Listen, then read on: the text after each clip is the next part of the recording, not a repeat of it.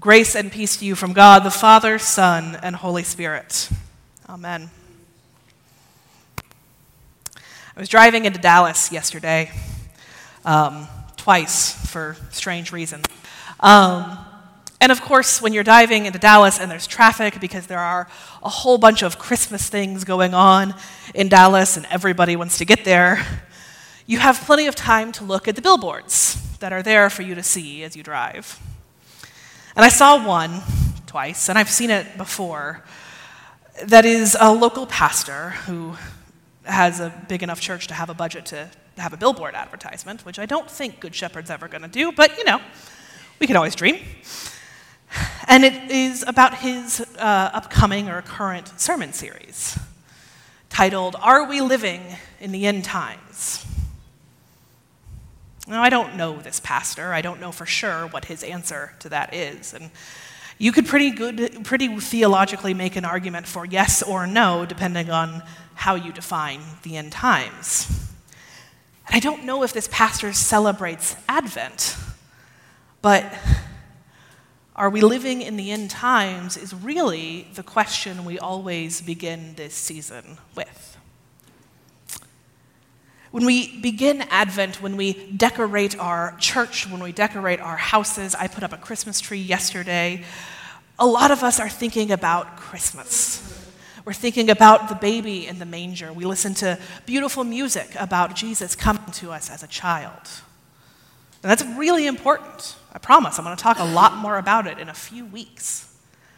But when the church begins the season of Advent, when the church begins to start its new year, it doesn't start with stories about Mary's pregnancy or Elizabeth and John the Baptist. It doesn't start with a baby in a manger. It starts with the end of the world. Kind of. It starts with these stories of the coming of Jesus, not Jesus as he was born in a manger, but the second coming of the Christ that we look forward to. It starts with stories that honestly could be scary if you just read them out of context. It starts with stories about the sun being blotted out, the stars falling down from heaven, all the powers in heaven shaking. Stories about the Son of Man coming in clouds with great power and glory. Those of you who came to our Revelation Bible study know there is a lot of imagery there of this overwhelming presence of Christ, overwhelming everything. There are stories in Revelation of stars being thrown to the earth, hurled to the earth. There are stories of God's overwhelming power. As a kid, especially, I really didn't like this start to Advent. I really didn't like these stories. As a kid, I was always afraid of thunderstorms. And I grew up here where there are always thunderstorms in the spring. I even one time wanted to grow up to be a meteorologist just so I could know when the storms were coming first, so I could get ready. It would be a terrible job for me because I'd have to work during the storms. So I would read these stories about Jesus and I wouldn't like them. I didn't want to see Jesus coming in great power and glory with clouds, with things falling down from the sky. In Isaiah, we read the prophet ask God to come down so the mountains would quake, fire would cause water to boil, so everyone would tremble at God's presence.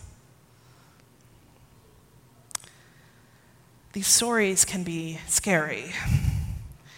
And unfortunately, Christians throughout history have read these stories and used these stories and looked to Jesus' coming with much more fear than hope, with much more fear than anticipation. And even if they're not afraid for themselves, they'll use these stories to try to make others afraid. I see it with Christians talking to one another and disagreeing on the internet, even now. I'm sure you can think of sermons about fire and brimstone and the promise that Jesus is coming, and you may not like the result. You may not like what happens.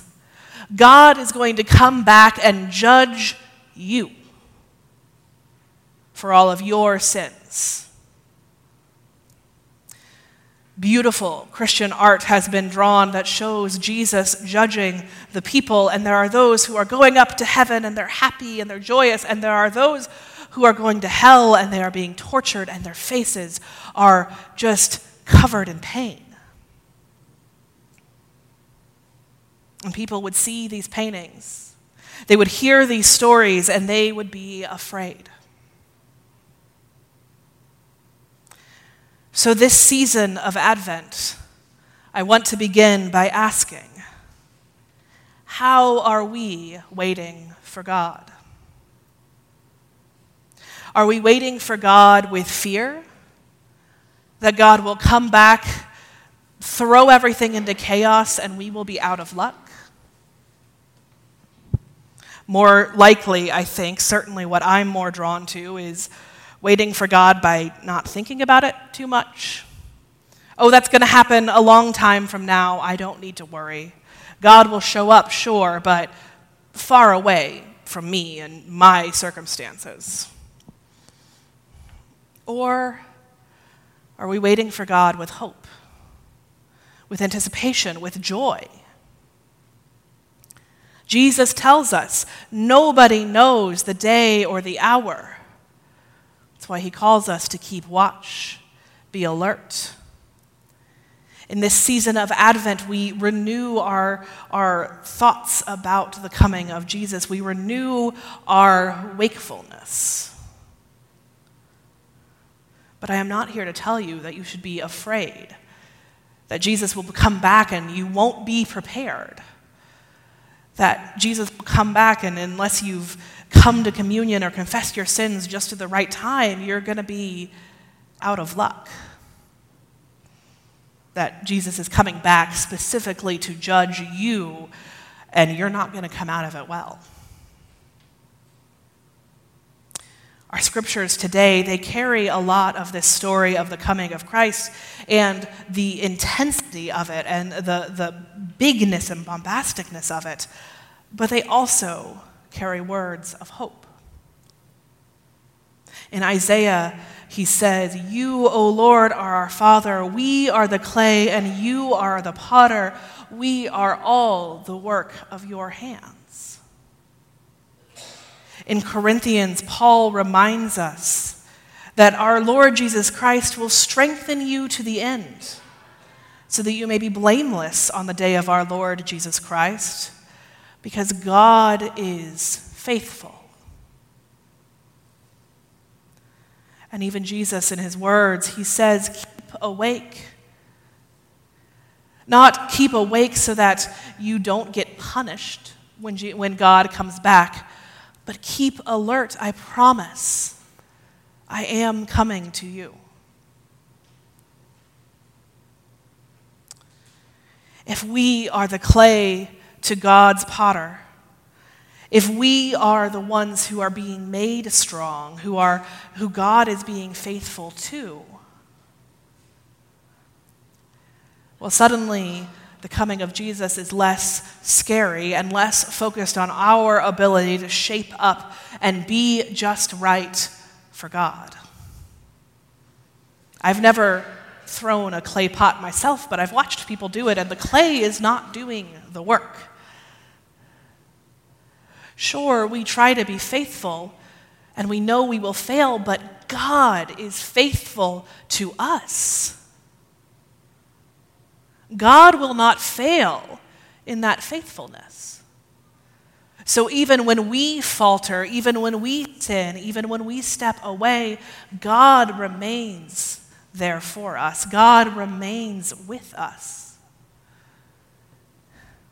I'd much rather rely on God's faithfulness than my own. So as we look forward to the coming of Christ, we don't need to look with fear. We don't need to try to ignore it and hope it won't happen anywhere near us. But instead, we look to Christ with hope. We don't know when this will happen. And just like pastors who are preaching about the end times might say, it could be now, or tomorrow, or next week. I don't know. But God is molding us now. God is faithful to us now. God is keeping us strong in our faith. We are not going to be alone when Jesus comes back. We are not alone even now. We look forward to Jesus' coming with hope because that is when all will be made new. That's when we will be in the presence of the one who loves us. We don't have to worry so much about shaping up because God shapes us. We don't have to worry so much about being strong because God strengthens us. So in this season, I do ask you to be alert, keep watch, because God will come in a big and wonderful way, but also God shows up in our lives now. Keep awake, and you will see God. Keep awake and you will see God's kingdom, God's renewal in this world. Because God is for us. God is shaping us and strengthening us so that we can be the work of God's hands in the world today. Amen.